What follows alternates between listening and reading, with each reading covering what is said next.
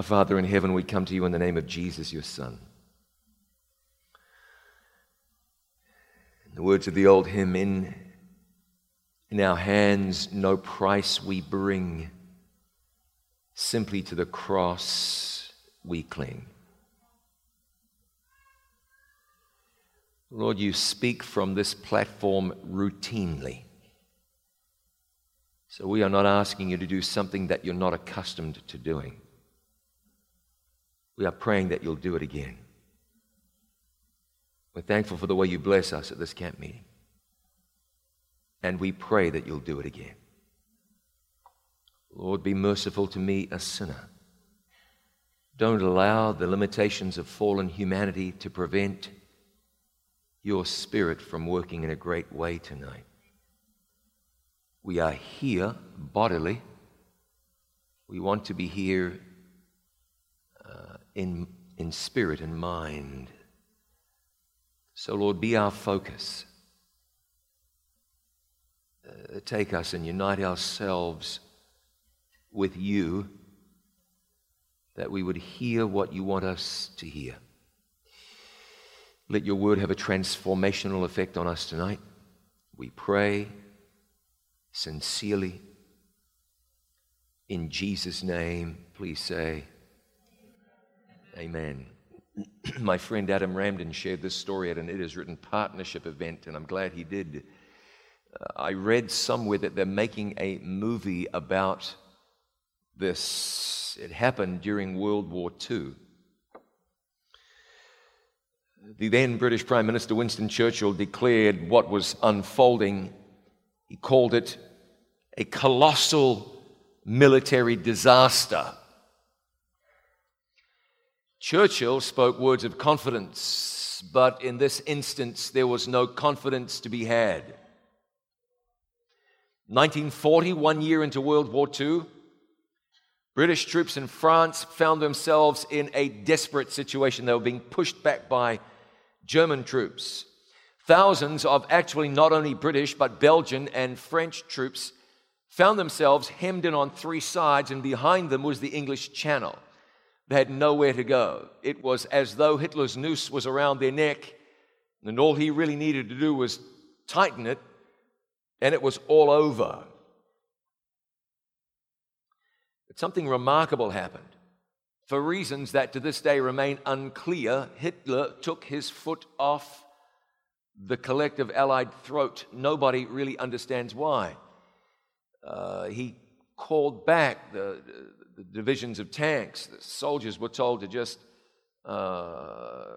take it easy. Somebody said perhaps Hitler decided he was going to finish him off with the Luftwaffe, and that would be it. But none of this really made any sense. Suddenly, they found themselves with some breathing space. And so an SOS went out back to Britain.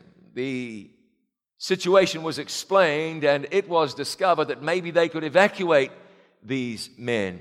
Now, I haven't told you how many there were. There were many. 390,000 of them. 390,000 sitting ducks. All Hitler had to do was press, and there'd be 390,000 carcasses. The hope was maybe they could save 50,000 of them. They'll leave an awful lot of dead men or imprisoned men, but maybe 50,000, that would be good. And so the call for help went back to Britain. There was a call that was made, issued all around Great Britain. Anybody, please, that has a sailing vessel, a seaworthy vessel of any kind, we don't care what it is, large or small, sail it across the channel. You'll be able to find Dunkirk because by day you can see the smoke rising, and at night you can see the flames. The English Channel is not especially wide, you understand. And so the people responded. This was something that united the British. Then, much more so than now, Britain was such a class-conscious society, but then you had bankers and lawyers and merchants and taxi drivers and fishermen and men and boys, people from every strata in British society taking whatever they could find heading across the channel. Some of these vessels were large, some were very small, like very small, some too big to be able to go into shore, and so the very small ones would ferry the military personnel from the shallow water out into the deep, from the shallow to the deep. With the beach at Dunkirk under attack from German artillery, bombers and fighter planes, this ragtag collective, this impromptu rescue force managed to evacuate against overwhelming odds 340,000 British, Belgians, and French. Nothing quite like that had ever been seen. And without insinuating yourself into that circumstance, it may be hard for you to imagine just how desperate it absolutely was. For 9 days, the rescue took place. For 9 days. Again, no one to this day really, of course there are theories, and one historian will speak with great confidence, as will another, but no one really understands what Hitler's motivation was. But they were given an opportunity at life, 390,000 men. And then the rescuers came. Ladies and gentlemen, when the chance to be rescued from certain death comes your way, analysis is best left for another time. When a lifeline is thrown your way, you grab hold of it with both hands. That's the right thing to do. I want you to turn with me in your Bible to Daniel chapter 5. And as you turn to Daniel chapter 5, a passage with which you are rightly familiar, you recognize we could go 100 different directions with Daniel chapter 5. We could. But we shall not. We shall go one only. We'll read through some of this chapter, but I'm freely confessing to you I'm using Daniel chapter 5 really to make a point. And I think the point is a very important point. I shall tell you why. We are living this close to a time of trouble such as never was since there was a nation. Can you say amen? That's what we believe. We believe we are living in a time when God is calling people to himself. People who by virtue of their surrender to Jesus, based on his great sacrifice for them, will receive not the mark of the beast, but the seal of the living God. We are involved in something that is not a game, and that is far more important than merely life and death. Jesus is coming back soon. Satan is playing for keeps. Let me share this with you. This might be a detour. This may have nothing to do with anything. Let's find out. But I want to share it with you all the same. Just very recently, I was with a couple of colleagues in Europe, and we were filming 6 parts of a 9-part series that's going to be broadcast on consecutive nights on 3ABN and other networks, Octoberish. And this is, as you know, the time where we mark the 500th anniversary of the Reformation, you see. October 31, 1517, Martin Luther nailed the 95 Theses to the door of the Castle Church in Wittenberg, Germany, and changed the course of history. And so we were there in various places. We filmed in Ireland, the story of Patrick. Certainly he was around a little before the Reformation. He was a trailblazer. We're in England and Belgium talking about William Tyndale, the Bible translator. We went to Spain and Rome and to the Vatican City, which similar but different, you understand. And in Spain, we went to a little place that was the place where Ignatius of Loyola was born. You can't really talk about the Reformation without talking about the Counter-Reformation. And the Society of Jesus, the Jesuits, were brought into existence for the purpose of rolling back the Reformation. Now, my point, in Wittenberg, Germany, in the city church, not the castle church, but the city church, where Luther and others preached very frequently, there's a painting on the back wall. The painting is by the Protestant Reformation artist Lucas Cranach. And in the painting, he depicts a vineyard. Over here, the vineyard is being destroyed, and over here, and some of you have seen this, I would expect, and over here, the vineyard is being restored. There are other details as well. And at the bottom, Cranach paints what the painting means.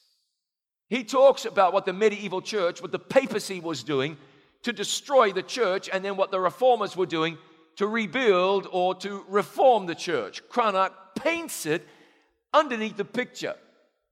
But if you go to the city church in Wittenberg, Germany today, you'll see the painting, you'll see Cranach's interpretation, and then you will see another explanation written by the Lutheran Church. And the Lutheran Church says, we no longer agree with Lucas Cranach's interpretation of what the painting meant.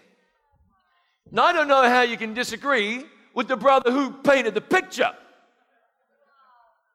But today's Protestant, I've got to use that word carefully, today's Protestant church looks at what Cranach did and how Cranach interpreted it and said, we don't look at it that way anymore. In fact, what we think the painting means now is it identifies those churches who will not come together and participate in the ecumenical movement.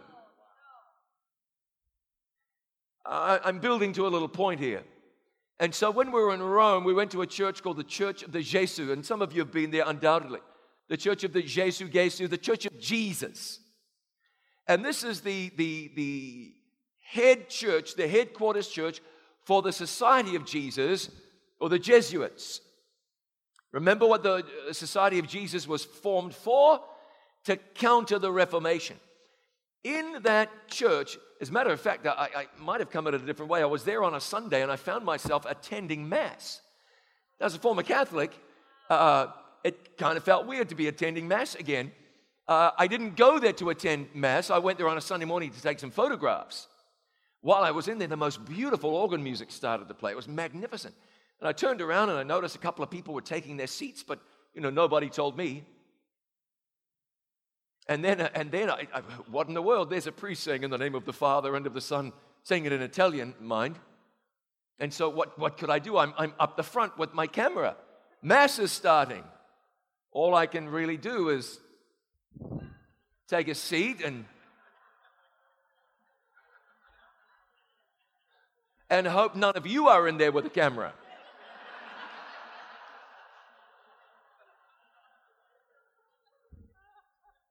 And I think we got to the place where they were singing a hymn, and I said, whoa, that's enough. I was out of there. There was something I was getting a photograph of. There's a magnificent statue in there. You could use other adjectives, I guess. It's magnificent. There's a statue of Mary. In the one hand, she's holding, let me get it straight, I believe it's a key. That would be the key of heaven. In the other hand, she's holding a lightning bolt, and before her, two men are falling backwards. She is casting down Martin Luther and John Huss. Books are visible, but they are obscure. There's a cherub, a little angel, tearing pages out of a book. One might think it is a Bible, but the fellow I met who was there with a better lens than I had and better light, that's why I was back, took a photograph on the spine. It says Ulrich Zwingli. You look on this book, Martin Luther, this one, John Calvin. Their writings are being cast down. Out in front of the church, on the front wall, Ignatius Loyola with his foot on a Protestant who was splayed out before him. Inside St. Peter's in the Vatican City, which is a magnificent building, up on one side, a gigantic statue of what did I say his name was? Ignatius of Loyola. Treading, stamping down on top of a Protestant, holding in his arms, not the Bible, but the Constitution of the Society of Jesus. Listen, here's my point. While Protestants are doubling over backwards, apologizing for the Reformation, we don't think this anymore. Not even the artist was right when he interpreted his own picture. Rome isn't changing her tune. Ladies and gentlemen, if you believe this is the time to tread water as a believer, If you believe 2017 is a time to play church, let me tell you something for nothing. We are caught in the midst of a great controversy. A great controversy. There is a battle raging for you. God wants you to be saved. Satan, more than anything in the world, wants you to be lost. The battle is raging, and it's getting hotter with every passing day. And so we get to Daniel chapter 5, verse 1. Belshazzar made a great feast to 1,000 of his lords and drank wine before the 1,000. And you understand what he did here. He said, my grandfather, Nebuchadnezzar, sacked the temple in Jerusalem and stole a whole lot of sacred worship vessels. Bring them out. We are going to use them to praise our gods. Holy worship vessels to be used in the worship of the true God. And this scoundrel says, let's fill them with liquor and defile them with the slime of our throats and drink in praise of the devil himself. And while they did so, verse 5, fingers of a man's hand came forth and wrote over against the candlestick upon the plaster of the wall of the king's palace. The king saw the part of the hand that wrote. His countenance was changed. His thoughts troubled him. You understand, so panic-stricken that his knees started clattering together. As someone said, when God makes men fear, they cannot hide the intensity of their terror. This brother was terror-stricken. What do? There are now words written on the wall. How'd they get there? Where'd that hand come from? Friend of God, there is a time that God says, enough is enough. Cannot let you go any further in that. There is a time when probation closes. When if you are living in sin, if you are living in opposition to God, that God says, all right, that's the choice you made. This is a solemn call and a sober call here. I hope to balance this up. I don't want anybody to leave under a cloud tonight. But my goodness, we must not be confused about the sinfulness, about the deadly nature of sin. We must not confuse ourselves by thinking that somehow it's safe to be in opposition to God. Somehow it's safe to go through the motions. Somehow it's safe to play church and not be serious about the great controversy in which we live. And so we read on. What happened? Bring somebody. Get the wise men. Can the wise men help? The wise men came out and said, no, we cannot. The queen mother said, there's somebody. I remember there's somebody. There was a brother named Daniel. When your grandfather had a similar conundrum, Daniel came. Daniel saved the day, or was it a night? Daniel saved the whole situation. That's your man. Daniel was called out. Daniel was called out. Daniel, I'll make you a rich man. Just tell me what the stuff means. Daniel said, you can keep your gifts, but I'll tell you anyway, your majesty. The words, mene, mene, tekel, upharsin. What do they mean? Number one, you are weighed in the balances and found wanting. Number two, your kingdom is divided and given to the Medes and the Persians. Nope. That's wrong. I jumped forward one. I shouldn't have confessed it. Maybe you wouldn't have noticed it. But I try to be honest. Mene, God has numbered your kingdom and finished it. Tekel, that's number two. You are weighed in the balances and found wanting. And then your kingdom is divided and given to the Medes and the Persians. We could talk about that. You understand that this is not only a story, it's a prophecy. This parallels what's taking place down at the close of time. We read in Revelation chapter 14 and then Revelation chapter 18 that Babylon has fallen. And here, Babylon falls. Except you might think you are out of Babylon, but it might be that Babylon is not entirely out of you. And we can sit here in the safety of camp meeting and without even meaning to, perhaps look down our noses at folks who don't have it all right. Maybe there's a danger that we can congratulate ourselves. But if God were to send a watcher and a holy one here tonight, what would the writing on the wall say about you? Ladies and gentlemen, I wouldn't want to say we are in the same situation as Belshazzar. He was a lost man. But one day soon probation will close. Where will we be then? You've read the Bible. It says all have sinned and come short of the glory of God. Might that be you? Yes, that's you.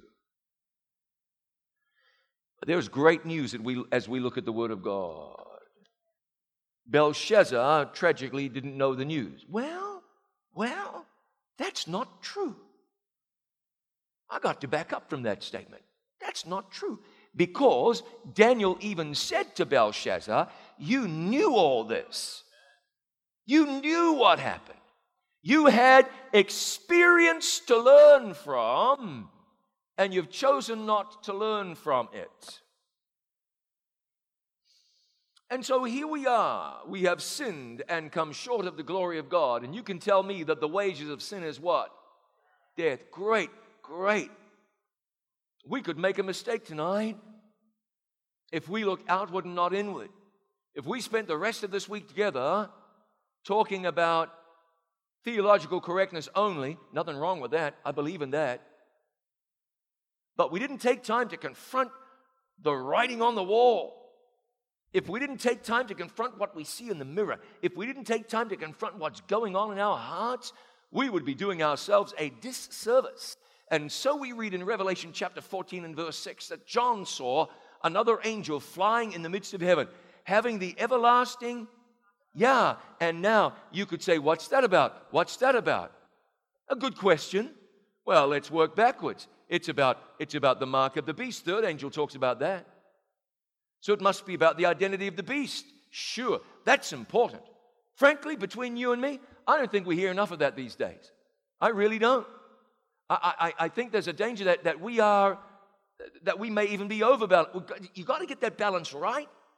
I think there's a danger we may be overbalancing, maybe overcompensating for I don't know, what we perceive as being a lack of balance in days gone by, perhaps. I don't think we hear enough about that. Nevertheless, working backwards, second angel talked about Babylon. Babylon is fallen, that great city. First angel talked about a judgment. That's important. We are living, brother, sister, in the time of heaven's final judgment. Would you say amen? We believe in that. We surely do. The Bible isn't going to change. We still believe in that.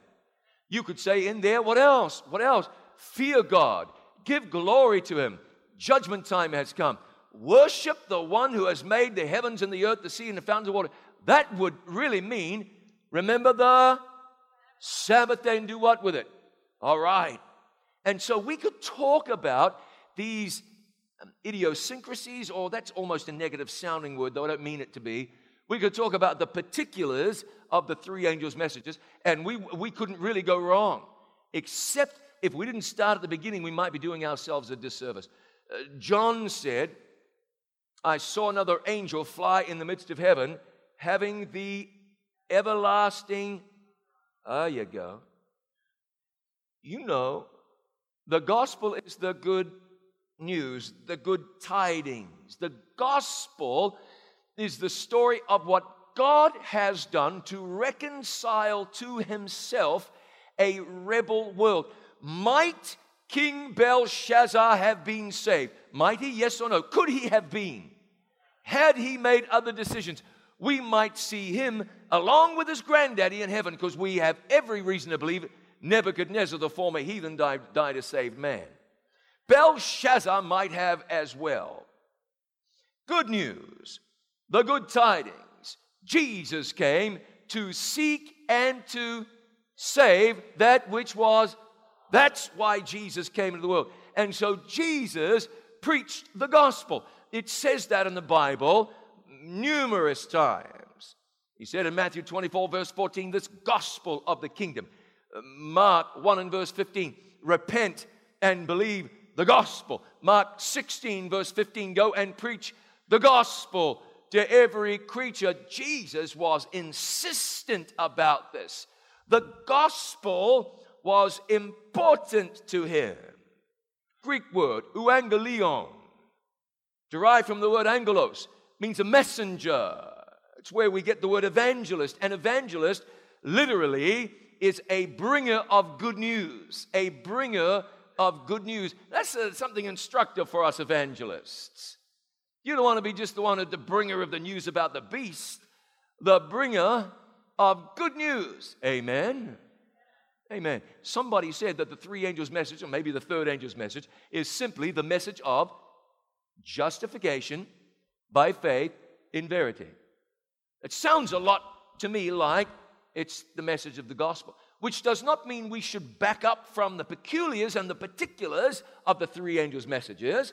But when we are done proclaiming it, when we are done internalizing that, it should lead us to come face to face with the reality of the good news of the gospel. Shouldn't make you simply holier than your neighbor. Shouldn't make you Pharisee in any way, shape, or form.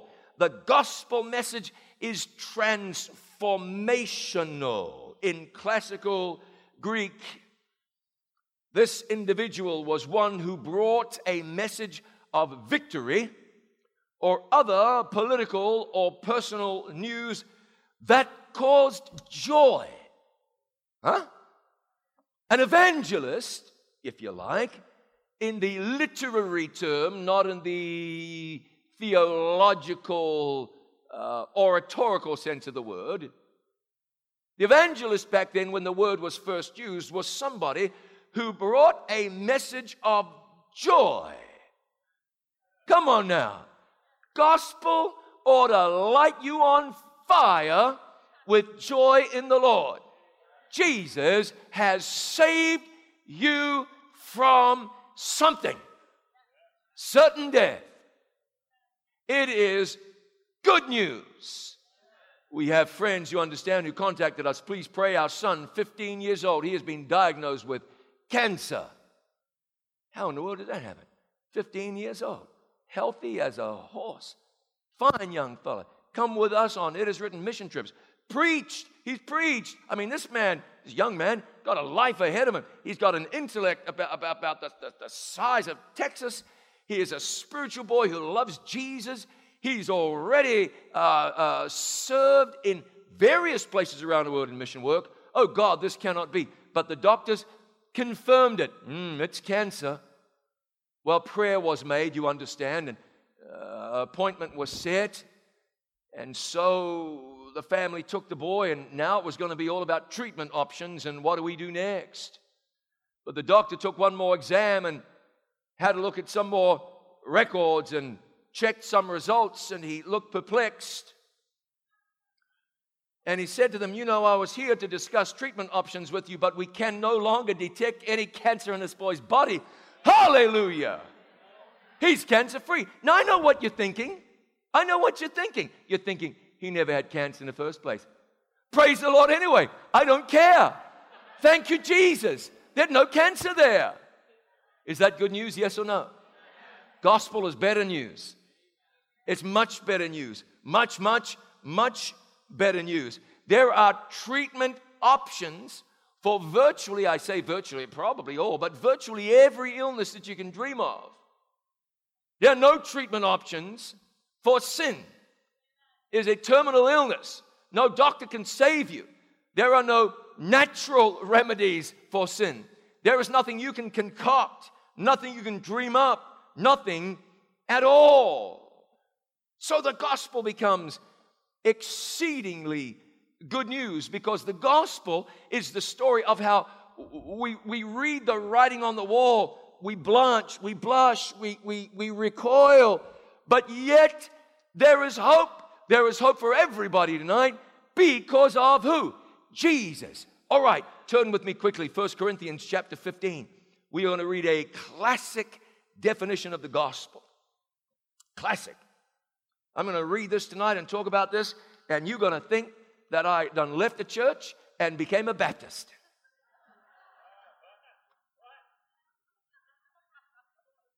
Mm-mm. 1 Corinthians chapter 15, verse 1. By the way, let me challenge you a little bit. What are Adventists known for? Sabbath, vegetarianism, and prophecy seminars. And tater tots? Is that what you said? I hope you said that. I mean, that's a good thing. I like that. That's all right. We're known for haystacks. You know what? Yeah. You know what I would like? I would like it if when somebody said Seventh-day Adventist, somebody else said, them folks are always talking about the gospel. Wouldn't that be something? Wouldn't that be something? Adventist, grace. You get our folks these days, and they're naming the new churches, and it's the, now careful, I don't mean to step on anybody's toes, but the new church is called the XYZ Community Church, because we want people to know that we care about the community. Or the XYZ Grace Church, because we want folks to know that we're about grace. We shouldn't need to put it in the name of the church. I mean, it's okay. I'm not knocking that. Call it whatever the Lord leads you to call the thing. But somehow, I believe if we live this thing right, we can come to the place where somebody hears Seventh-day Adventist, and their response is, those are the people who love Jesus. I'd like that. 1 Corinthians chapter, did I say 15? I did. Verse 1. Moreover, brethren, I declare unto you the gospel. Here we go. Paul is declaring it. I declare to you the gospel which I preached to you, which also ye have received, and wherein ye stand. What is it, Brother Paul? Verse 2. By which also ye are saved, if ye keep in memory what I preached unto you, unless ye have believed in vain. All right, so this is vital. We are saved by this. That means the stakes are super high right now. For I delivered unto you first of all that which I also received, how that Christ died for our sins according to the Scriptures, that he was buried, that he rose again the third day according to the Scriptures, and that he was seen of Cephas, then of the 12, and then of 500, and some are dead, and some are alive, and then James and the apostles, and so on, and then me, I'm the least. Verse, I'm not sure, 10. But by the grace of God I am what I am. And his grace which was bestowed upon me was not in vain, but I labored more abundantly than they all, yet not I, but the grace of God that was in me. Paul succinctly describes the gospel. You know, I don't even know how we got to this place, but if the pastor preaches about the Sabbath, you go, yeah. If he preaches about the Antichrist, you're like, oh, yeah. If he preaches about the gospel, it's like, he's gone soft. Well, no, we don't need to hear that. We need the real meat. I hear that. Maybe you've even said that. Ladies and gentlemen, let's get it straight. The real meat is the gospel. It just is. What Jesus has done, what he's doing, what he's going to continue to do. The saving work of God to reconcile us lost people to ourselves. I don't know. Maybe it's because we have the truth that we don't realize how lost people really are. Maybe it's because we have so many advantages. Maybe because, I say this factually, because we know so much about the Bible and Bible prophecy. Maybe we think somehow that equates to holiness. All have sinned and come short of the glory of God. All. We are in desperate need of a Savior. Desperate need. That's just the truth. What happened? What happened? Jesus died for our sins. He was placed in a tomb, and then, hallelujah, he rose again. That's good news. And why did that happen? Because at the creation, God said to Adam and Eve, here, have this, have it all. Just don't have that, but have everything else. And that wasn't hard for them, because they were created in such a way that they wanted to obey, and obedience came naturally to them. Can you imagine? Obedience came naturally to them. And then one day, Eve is wandering about. She gets into a conversation with a snake. Now, you might have thought she'd have said, there's something weird about this. But she didn't. And by the time she was done, she had eaten the fruit, shared it with her husband. They had both eaten the fruit. Now they were naked. And far worse, now they were lost. And so what would you do if you were God? You know, Thomas Edison, it took him like, how many tries before he got the light bulb figured out? Did you say 10,000? What? 2,000? It was a lot, right? I mean, I think I know, but I don't want to, if I'm wrong, I'm going to be wrong by about 5,000. It's a lot to be wrong by. Edison said he didn't fail. He just figured out thousands of ways that the light bulb did not work. They're all steps to making a better light bulb. You've done that, right? I don't know. Does anybody use wallpaper anymore? You hang a sheet of wallpaper, you go, oh, that's crooked. Take it down and do something different. You got a little project at home, a home improvement project. Oh, that didn't work too well. Let's scrap that and try again. Here was God who built a planet, and that didn't work too well. You would have excused God if he had decided just to try again. Well, there's a defective here, but understanding the great controversy as we do, we recognize that was not an option. Not an option. And God had a better plan. Rather than starting again, he would demonstrate love and grace and mercy and his profoundly deep love. Instead of saying, let's consign them to the dumpster of the universe, God said, we can fix this. It's going to cost me a massive amount, but we can fix this if we pour loads of divine love into this situation. Lost people, and God decided to save them, even though it would cost the life of Jesus, and even though it would cause God immense anguish. And frankly, we cannot really know what the plan of salvation has cost God. It's impossible to know. Maybe eternity will start to reveal some of this to us. Why did he do that? Because God so loved the world that he gave his only begotten Son, so that whosoever believeth in him should not perish, but have everlasting life. Could God love anyone, anything, a world, a lost race that much? Yes, he could. And yes, he did. This way the law would be satisfied. Jesus would succeed where humanity failed. God could give humanity his righteousness, and still they could enter into everlasting life. We see so much. Sin matters. Ladies and gentlemen, sin matters. There was Belshazzar the king fooling around with sin. And one day God said, that's it? He said, oh my goodness, it's too late for me. It was too late for him. Sin is not to be trifled with. Listen, man, if there's something in your life that you know should not be there, get rid of it. Jesus said it's better for you to go to heaven with one hand or one eye than to have both hands and both eyes and go to hell. Whatever it's going to cost you to get right with God, get right with God. And you know that Jesus isn't talking about mutilation. He's talking about surrender, which in some instances is less comfortable than having a hand amputated.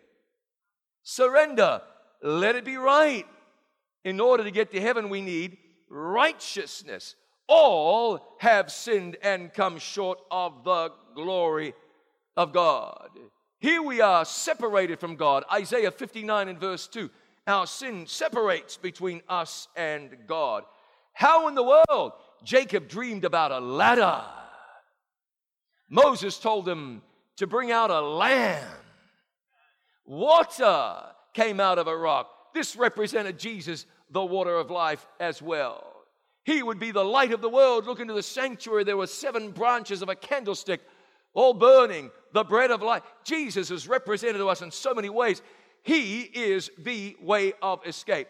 Jesus died for you. And I don't know if you've died for anybody lately, but I cannot imagine what goes through a person's mind as they weigh this thing up and say, Yeah, I'll die. Let alone, I'll die for someone who hates me.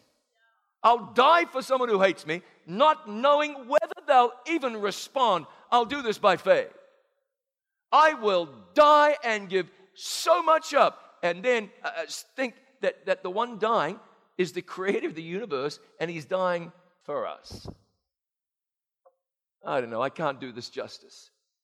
I just cannot. Even John couldn't do it justice. That's why he said, behold the manner of God. Behold the manner of love the Father hath bestowed upon us, that we should be called the sons of God.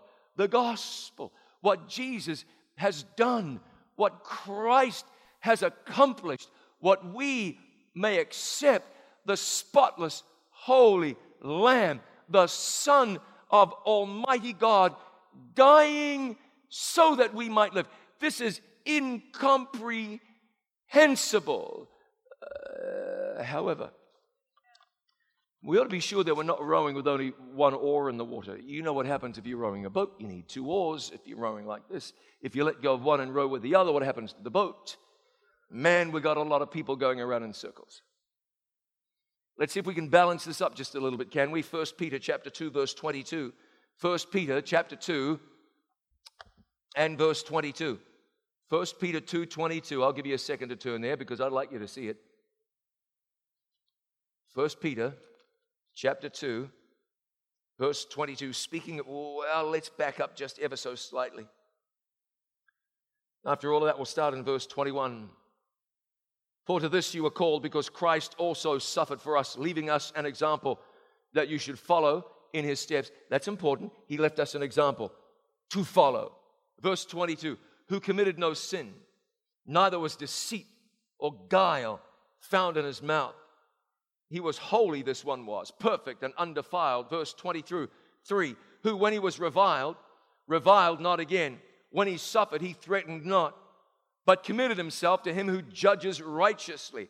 This one lived an entirely perfect life, the life Adam and Eve should have lived, but chose not to live. Then verse 24, who himself bore our sins in his own body on the tree, that we, here we go, that we, listen, all of this build up by Peter here.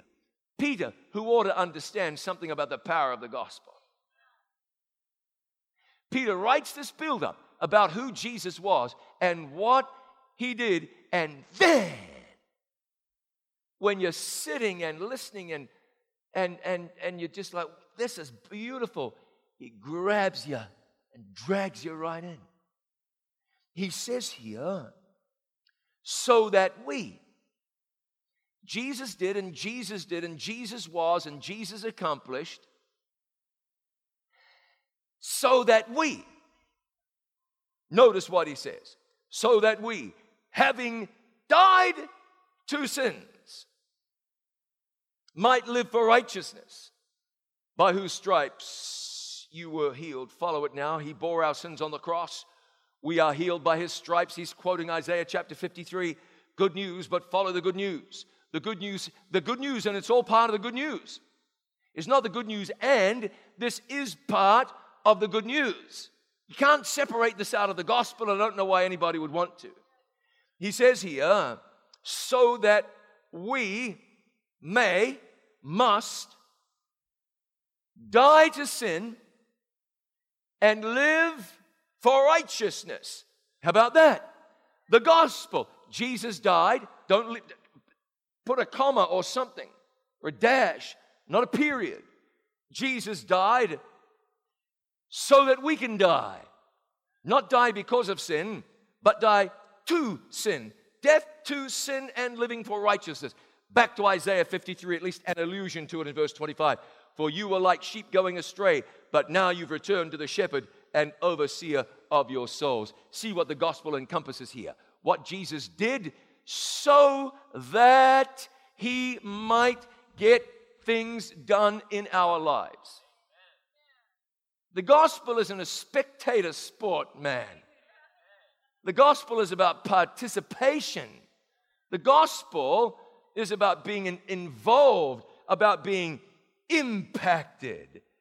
sinners without a shot at life because of what Jesus did.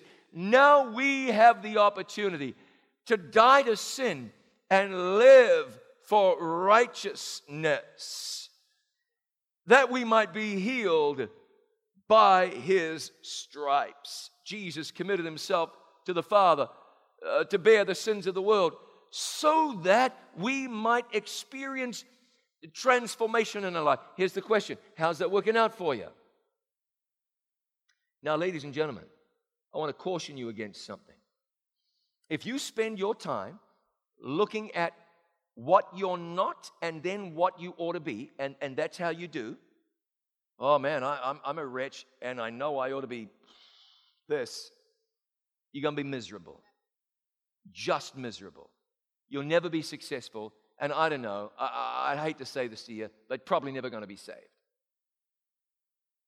Now, once you look at your sin, take a good long look at it. Even when you're not looking at it, you'll see it, because that's kind of how sin is. And then instead of saying to yourself, oh man, I've got to be like this, instead of doing that, you recognize your sinfulness, and then you look to Jesus. You will never experience transformation by looking at yourself or imagining what you ought to be. By beholding, we become changed. You don't become changed into anything but a misery if you behold yourself. But behold Christ, and you must be impacted. You must be changed.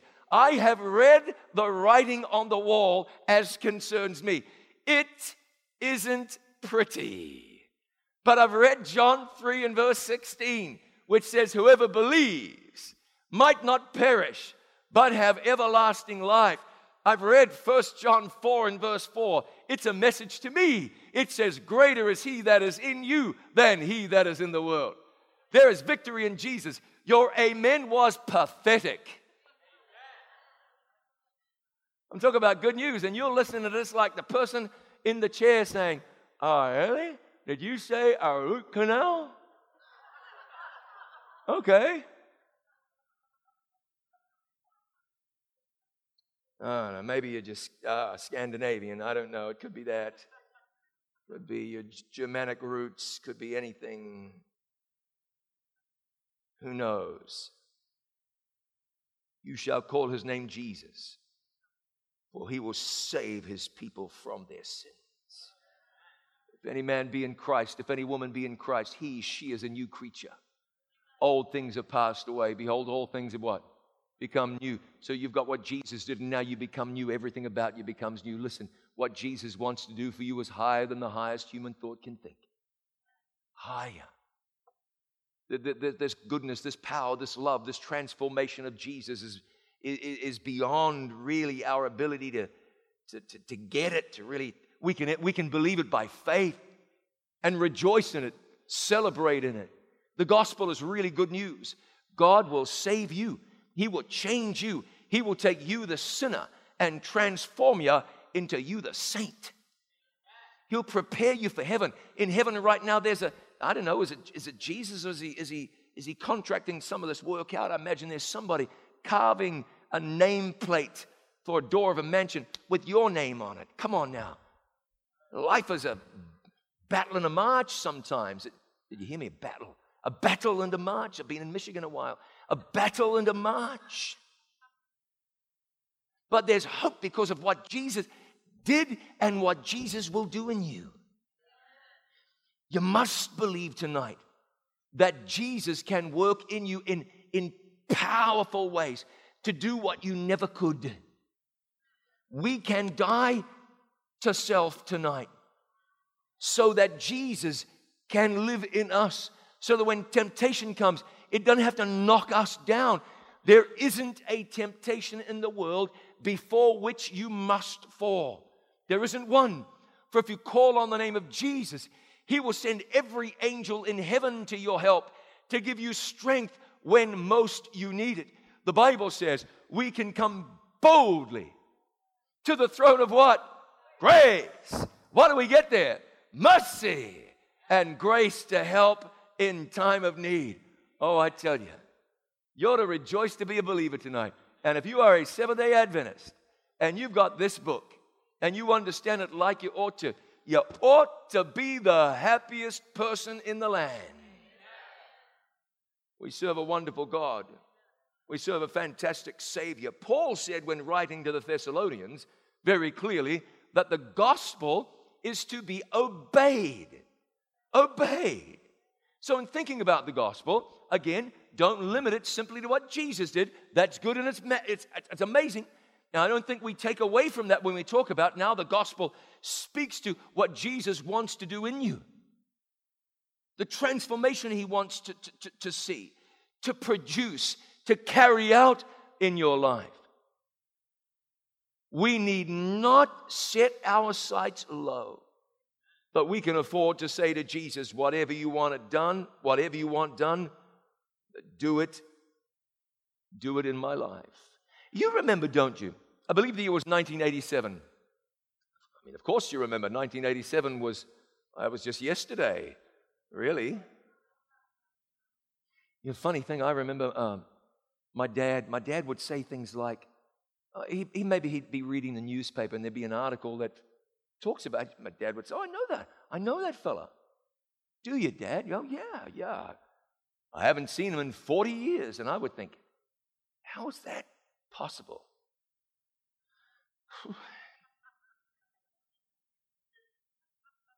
So 1987, you remember it because it was yesterday. In Midland, Texas in 1987, a little girl, 18 months old, was playing in the yard with, I think, her cousins, and she disappeared. She disappeared down a well. It was 8 inches wide, and she went down 22 feet. And that well went down through rock that the authorities said was as hard as granite. The eyes of the world were on baby Jessica. Well, they weren't actually. They were on a hole. Nobody's eyes were on baby Jessica because she was lodged 22 feet down a little well pipe shaft. CNN wasn't yet 10 years old. This was really this was the coming out party for round-the-clock news coverage, really. Someone described it as a media circus. I'm sure it was, but it was also a reflection of the concern of the world. She was referred to often as everyone's baby. Then President Ronald Reagan said everybody in America became godmothers and godfathers of Jessica while this was going on. And people pitched in, they sent toys, they sent money, the local people baked cakes and made tea and brought juice and all of that for the rescue workers. Little girl down a well. Basically, why would you even care? Listen, babies die all the time. You don't care. I'm not saying you don't care, but you don't know. You're oblivious to the fact. Babies die. Young children die. It happens all around the world. You've got to be thousands every day that die. You're not losing any sleep over that. Why would we care about this one? Why would we care? Well, this was different, wasn't it? 20-pound girl stuck down a pipe. She wasn't dead. She was alive. We had to do something. Just had to. And it looked desperate. It seemed like, well, maybe she was never going to get out of there. But thank God she did. She spent, 50 hours or 52 hours or something down that well. When they got her out, they amputated a toe, one of her little toes. I think if you spend 2+ days down a well and you get out of it with everything but a little toe, I think you did okay. I think you did good. It's easy for me to say, I got all my toes, but I think you did okay. You know, baby Jessica is now no longer baby Jessica. She's Jessica Morales. She's married and she lives about 1.5 miles from that well today. Of course, she doesn't remember anything except for the fact she's missing a toe. That she has a scar on her forehead, a little scar, where she was stuck down that well. So I don't know if she thinks about it. My guess is she probably doesn't too much. But every time she looks in a mirror, she comes face to face with the reality that she was lost and she couldn't save herself. And help came from above. And she was saved against the odds, saved after a Herculean effort, saved after great expense was incurred, saved after people offered all kinds of things. Hang on to my baby's, my little boy's ankles and lower him down there. And they thought to try. They never did that stuff. It was just make a bad situation worse. There's a young woman in Texas, while we sit here, who's got a scar on her forehead. The scar tells the story of a rescue effort. A rescue effort she had nothing to do with. A rescue effort she did not ask for. But a rescue effort that saved her and transformed her life. Do you think she's grateful today? I think she's grateful today. I think she might think back to that. She probably has newspaper clippings, maybe scrapbooks. I'm guessing about that. I expect she has that. Pictures, framed photographs, all of that. Probably has a DVD of news reports. Thinking if she watches that with her children today, her children would be amazed and impressed. How about you go back and watch the coverage? How about you go back and read the reports? How about you go back and look at the pictures and review what was done for you that Friday afternoon when you were hopelessly lost? And heaven spared no expense and kept digging and digging and working, striving and straining until you became saved. Or at least came to the place where salvation was within your reach. Salvation was something you could say yes to. Whose idea was that? God's. Did we deserve it? No, we did not. Is it good news? It's good news. It's the gospel, what Jesus has done for us and what Jesus is doing in us. Don't miss both. The writing on the wall for you says you have been weighed in the balances and you're found wanting. But Jesus has lived and died so that you might live forever. It's good news. Can you say amen? We are to pray right now, our Father and our God. Never let us forget how good is this good news. Don't let us be unmindful or unresponsive. You died to save us, so have us. Take our hearts, make them yours forever. We pray and thank you in Jesus' name. Please say, amen. This media was brought to you by Audioverse, a website dedicated to spreading God's Word through free sermon audio and much more. If you would like to know more about Audioverse, or if you would like to listen to more sermons, please visit www.audioverse.org.